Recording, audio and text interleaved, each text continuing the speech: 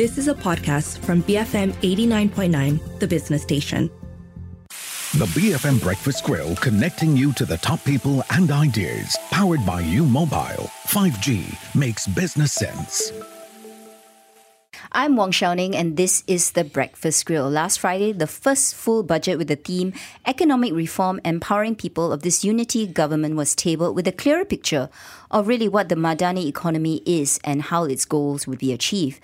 But how does the new Industrial Master Plan tie in with Budget 2024? And will it be able to reinvigorate growth so that Malaysia becomes this high-income nation? To answer that question and more is our panel consisting of the Minister and also previous Deputy Minister of Investment, Trade and Industry, Tengku, Dato, Zafrul, Aziz and Kian, Ming. Both join us this morning and we are doing things slightly differently because I'm not going to be the only one asking the tough questions. Kian Ming is also going to do his fair share.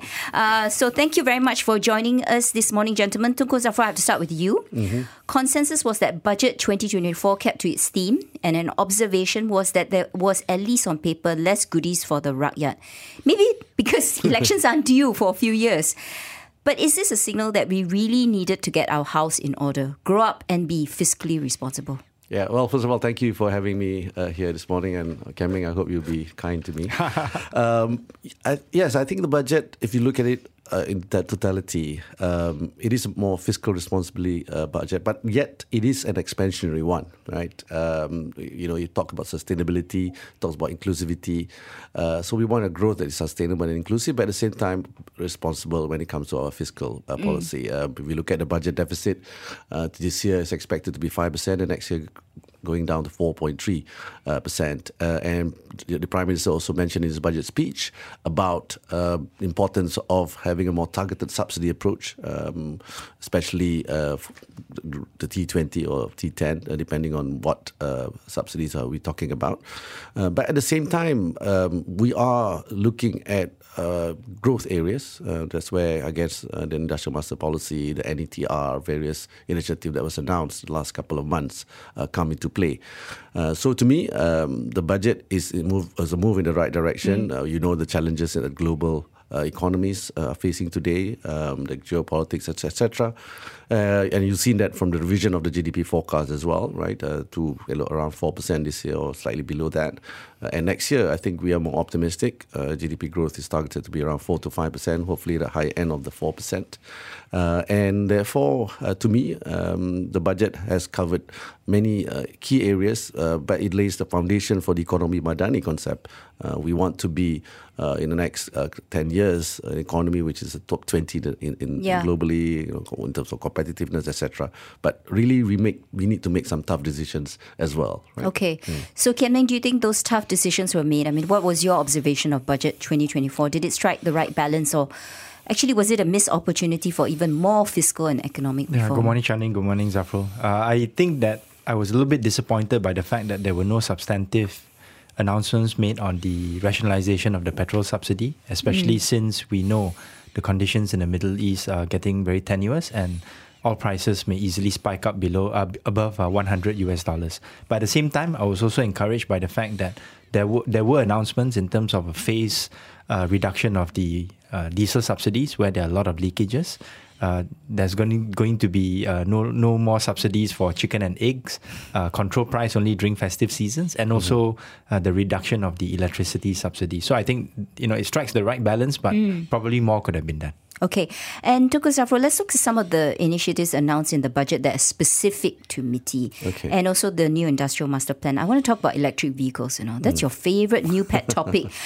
So, of course, lots to encourage adoption, lots of personal goodies. We had extension of until 2027, the individual income tax relief of up to 2,500 on expenses, and a whole lot of other things. But you've also said that EV ownership is going to be available to all income groups through targeted subsidies and financial assistance. But for me, unless the prices of EVs come down significantly, how will that happen? Because the cheapest EV, I did a bit of digging, is just slightly less than 100,000, out of reach of many. Yep. Yes, I think we need to democratize EV, right? In the sense that, now it's more focused in the higher income bracket group. And you're absolutely right. And this is where I think the right EV policy has to come into play. But also importantly is the spillover that it has to the Malaysian companies, the Malaysian economy, to Malaysian household income. That's the big picture. But so in the budget, there was a good announcement, I think. I feel that, it was an idea by a couple of the industry players and NIDA, Miti as well, where for those household income about 120,000 and below will get around 2,400 ringgit for the two-wheelers, for the motorcycles, right? That I think will help spur. Of course, we want to make sure that, like I said, talking about positive spillover, it has to be motorcycles that are made in Malaysia, I mean CKD. And we hope that more industry players will come into this space. We're talking about battery swapping, etc. But it is a big ecosystem, right? When you talk about EV, people always say, it's about just selling motorcycles, selling cars. But it's actually, you have to look at the whole ecosystem, the whole supply chain of EV. EV to me is like a phone on four wheels, right? So there are many components that are actually from our E&E sector, which has been, one of our competitive advantage as a nation in this space. I understand that many of the E&E players are already supplying to some of the major EV players around the world as well. Yes. That's why I think it's important that we look at EV in totality. Holistically, yes. But I want some clarification to Zafrul. Does the government prohibit the importation of EVs that are priced below 100,000 because they're CBUs? Why is that the case? Why don't we just liberalize the sector and do away with this so that, we can get these EVs which are priced like we see overseas, 50, 60,000 ringgit, similar to what our national car price range is like?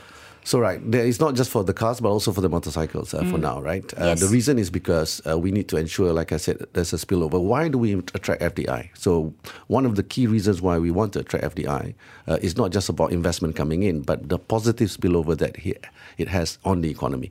So, for CBU, it's totally important. There's no multiplier, right? So, for CKD, we are then allowing our local suppliers to be involved, local manufacturers who supplies to these companies. But having said that, many of the big companies that are here today did enjoy a number of waivers in terms of... Yes, Tesla being the famous one. No, I'm talking about, what do you call it, motorcycles and cars. But even Tesla, CKD players. Because they are different. Because, again, I can't tell too much details because we have an understanding with many of the big industry players here because it's a very competitive industry, like I said. But you need to look at EV out of the automotive space, right? ICE is different from EV. So to me, we are always open.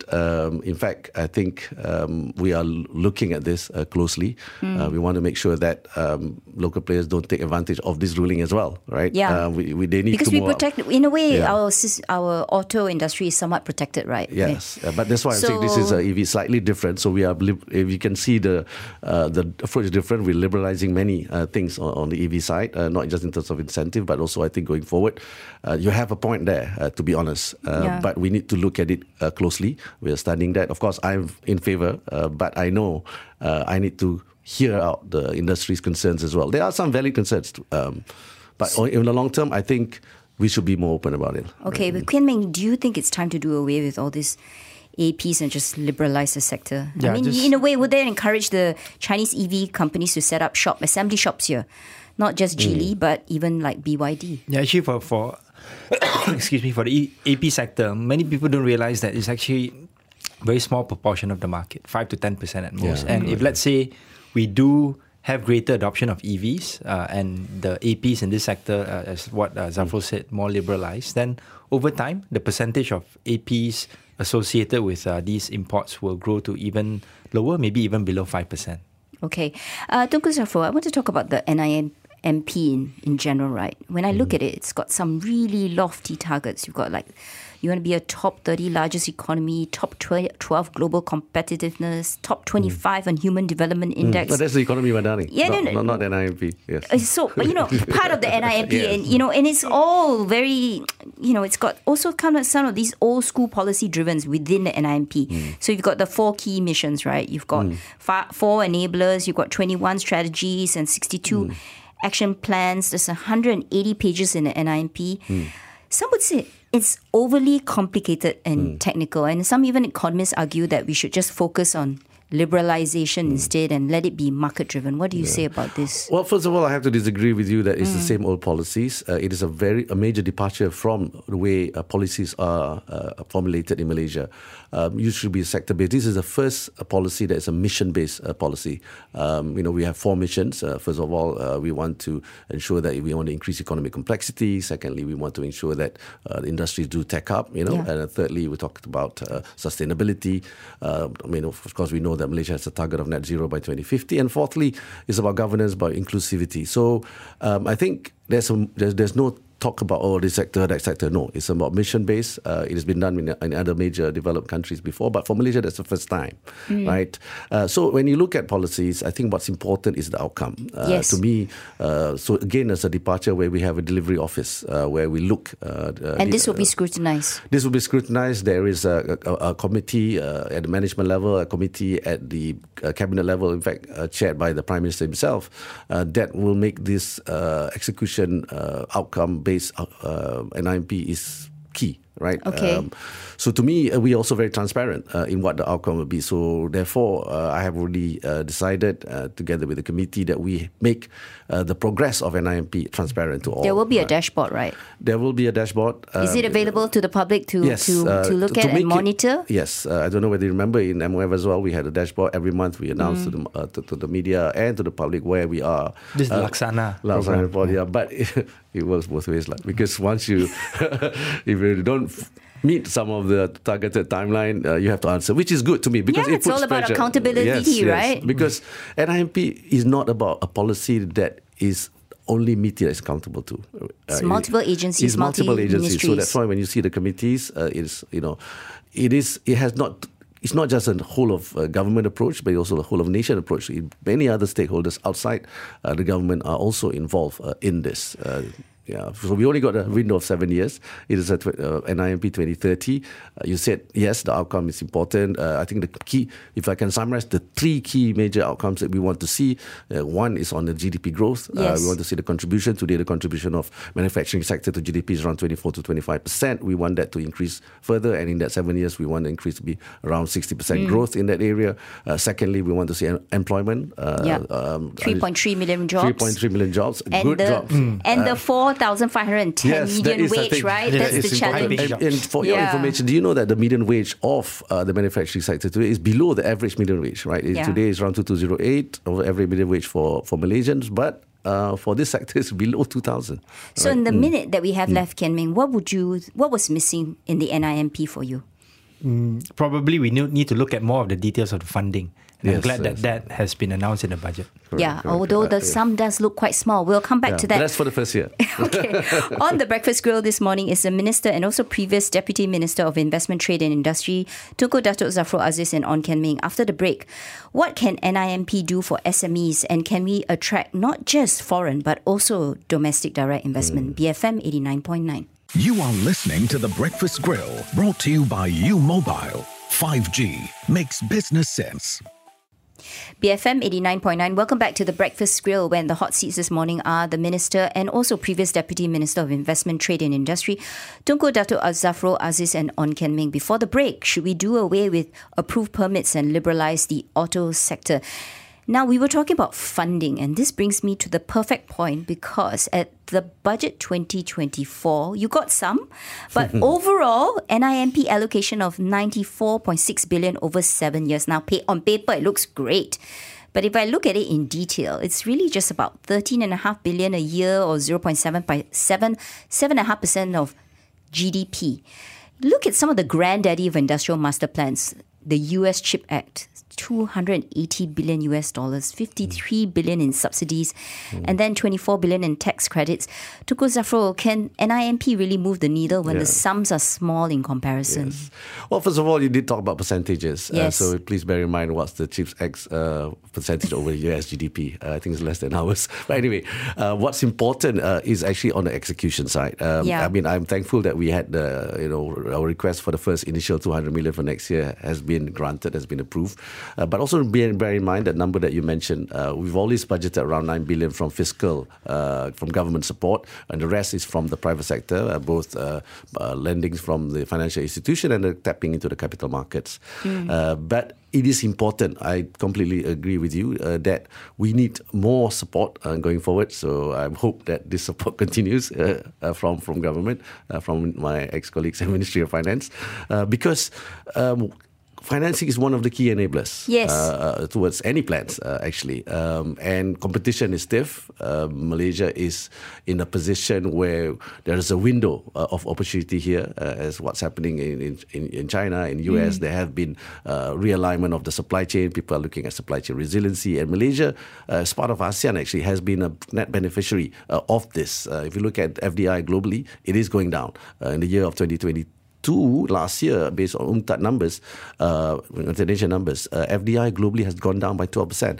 But ASEAN bucked the trend and is up by 5%. And I think there's a reason for this, reshoring, friendshoring, whatever shoring you want to call it. But we must be in the position. So I think NIMP is at the right time. So we use this policy to attract investors as well to come in. And you did mention local investors also important, right? Yes. And when we talk about investors, we have also realigned our mandate to include DDI into that equation.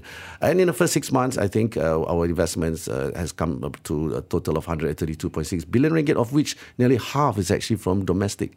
And we've seen this recently increase. And I think that's important as well. I'll come back to DDI, but I think, Kian Ming and I both want to know this 200 million in funding that you got from the budget. How are those funds going to be allocated? What's the priority? How's it going to be spent? Yeah, I think people will probably want to know the NIMP Industrial Development Fund and also the NIMP Strategic Co-Investment Fund. I think. Yes.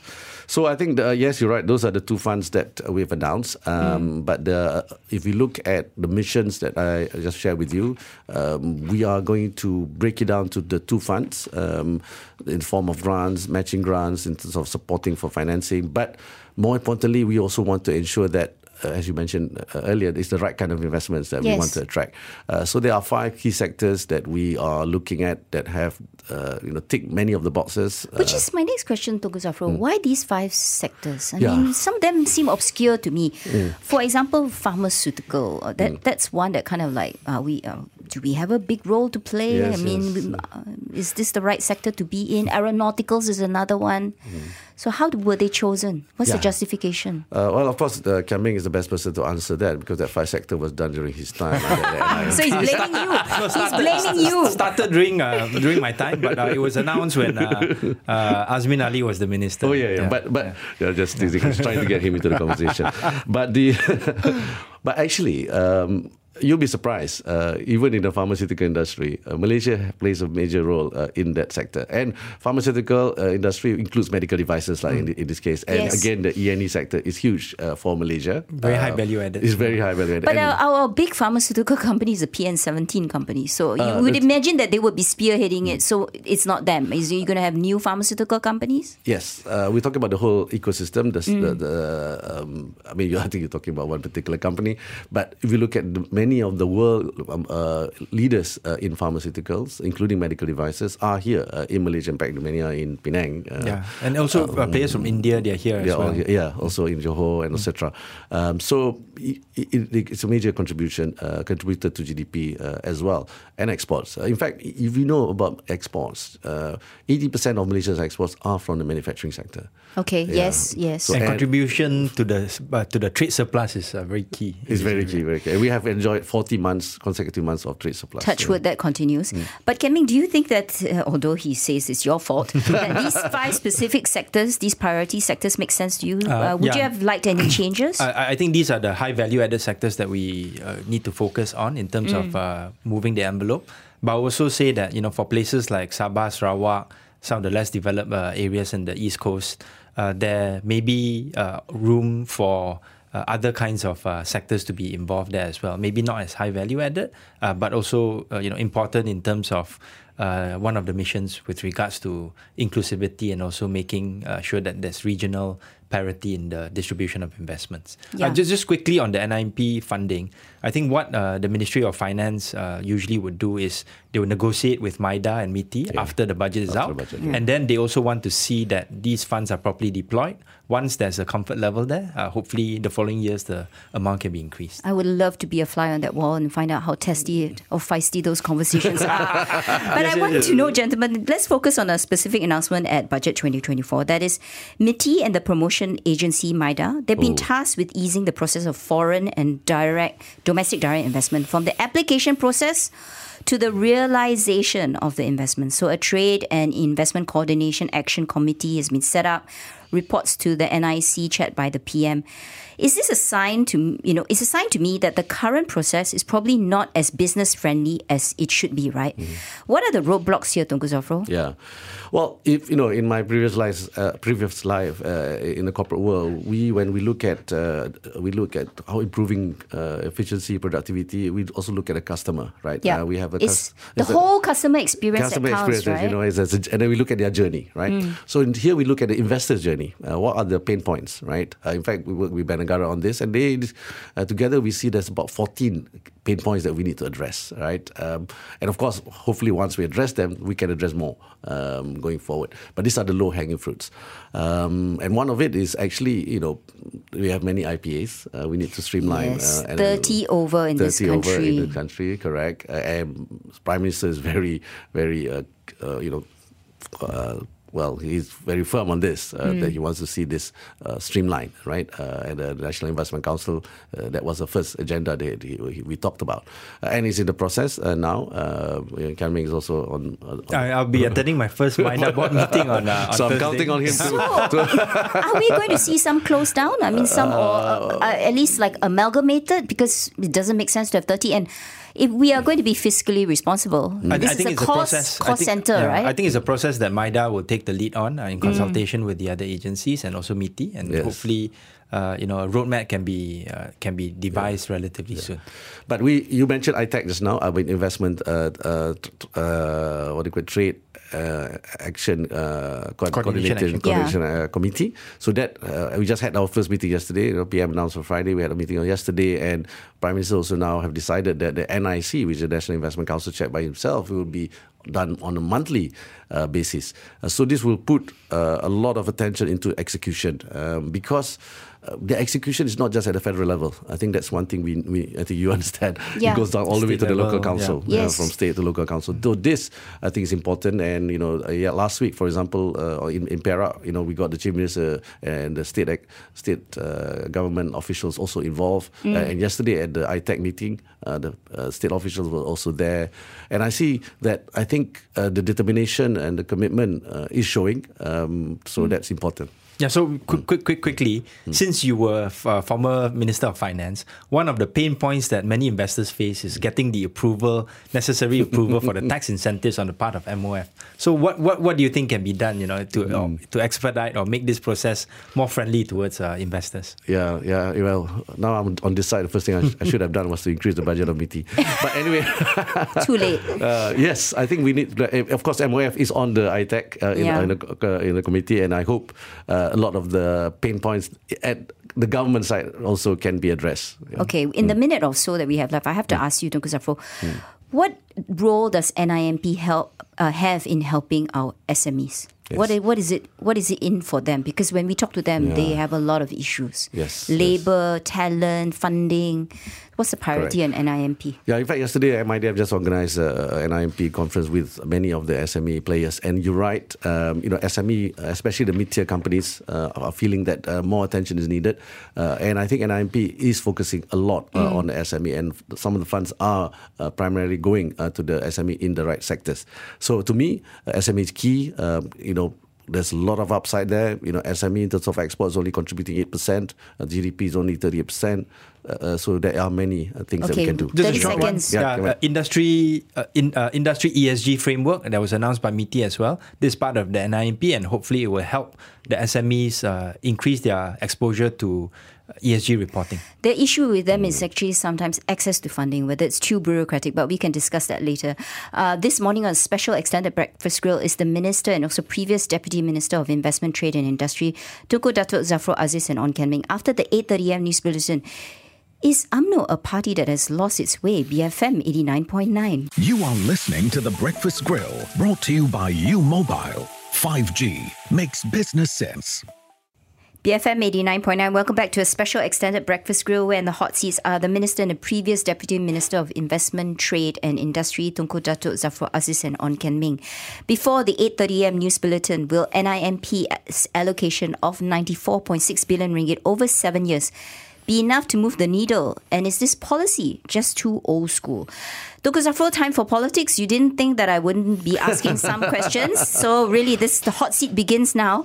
First off, has UMNO as a party lost its way? Not just in terms of its values, but as a political party of choice among Malaysians? Because that's what the general and recent state elections tell us. Thank you. Thank you for the political question. I thought it was going to be about budget and NIMP.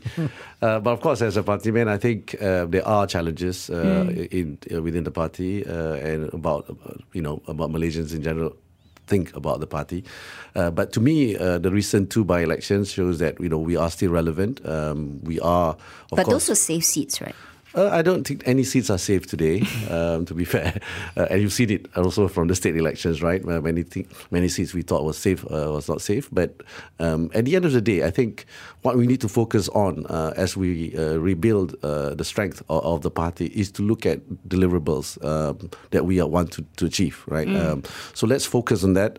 For me, in my what role, are those deliverables, though, then, for you? Well, for me, as the Minister of Miti, we must make sure that whatever we want to do is executed well. I think investment and trade is a key component of GDP and energy of growth. And at the end of the day, we need to convince the people that the policies that are being formulated will be executed. Okay, but what as a party, what needs to change, Dr. Tengku Zafrul? Does that change include any changes at the top? Yes. Yeah, because there are voices, right, asking for a change. Yeah. And those voices seem to be getting louder, sometimes softer, but generally they still exist. Well, in politics, voices, there are always two sides to any views. There's only two sides to any opinions, yes. right? To me, what's important is that we consolidate, we look at less talk about politics, but more on execution, on the outcome of what we think is good for the people. So to me, let's move on. So your loyalties lie with the current president, my loyalty, Dato Sri Zahid Hamidi. Yes, you do not want a change in the presidency? No, I think what's important is my loyalty is to the party. I'm a party man, just like our president is also a party man. And I think there is a process that we must respect to hold the party line. But I must say that you are correct. There's a long way to go. We need to rebuild the party, and I'm as part of the Supreme Council member, and I have a role to play, and I would like to make sure that we continue to be relevant in the future. Would you have run in a state seat in Selangor if you were offered it during the state elections? If I was offered, yes. Okay. So let's say there's a seat that comes up. Right. Is that something you'll be gunning for then? Be it at the state level or even at the federal level? Well, again, in this parliamentary system, it all depends on the party, right? It's a party ticket. I don't contest. I will not ever contest as an independent. So therefore, it really is a party decision to make, and they have to decide. But for me, as a politician, I'm more than ever willing to contribute in any way I can. Okay, I need to come back to UMNO and how it's intending to change its fortunes. That one question for Kian Ming or for you? Or for me? You, I thought you wanted the third. No. Because if you look at it, especially with the Malay voters, Perikatan Nasional seems to be their party of choice. How do you gain back the trust and be their party of choice again? Yes. Is internal reform possible? The easiest way would be to have a new leader perhaps. So what really then are your plans, Tengku Zafrul? Or what is UMNO's plans? Yes.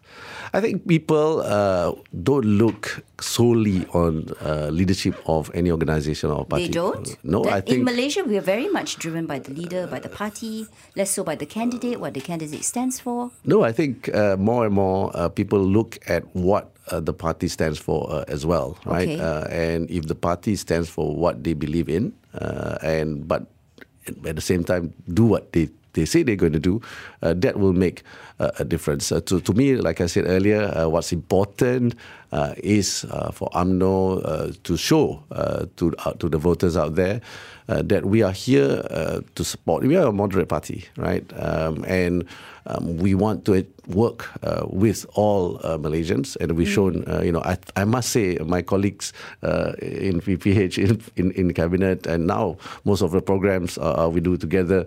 Sabah Sarawak as well. Sabah Sarawak as well. It's been successful, and I think that's what. That's why I'm here, right? Okay. I think it is a party where it's tolerant, it's moderate, and Malaysia needs a party that can work with all races. But I will have to say, for UMNO, it needs to bring back people like Syariah Hamdan, like Khairi Jamaluddin back into the fold, so that they can attract some of the younger voters. Is that something that you would be open to? I mean, you know... Tengku Zafrul? Well, both of them are my friends, and Kian Ming knows that. And I think I'm not good people, yes. Okay. Right. Yeah. But you didn't answer the question, though. The other thing is, do you agree that UMNO should bring back your ex-president, Dato Sri Najib Razak? I mean, it seems like there are calls for him to be released, to be pardoned. Do you agree with that? I mean, he does stand for a period of time in Malaysia that was very dark. For his corruption, the 1MDB. Is it not right for UMNO to move away from that era, to be associated with the era? Why does the party still hang on to that? Yes. Well, to me, I think I'm very objective about this. I think we talk to the party members. You can't deny the fact that Dato Sri Najib really has helped a lot for the party. And, there are views, different views, public and the party itself. But for me, again, we should move forward and look at... Because this is the 1MDB issue, etc. Yes, at that time, it was a major issue. Yes. I know I was from the private sector at the time. But going forward, I think people need to move forward and focus on Malaysia. Because today, the world out there is not looking at Malaysia alone, looking at all our neighbours. What's happening globally is going to affect Malaysia. Yeah.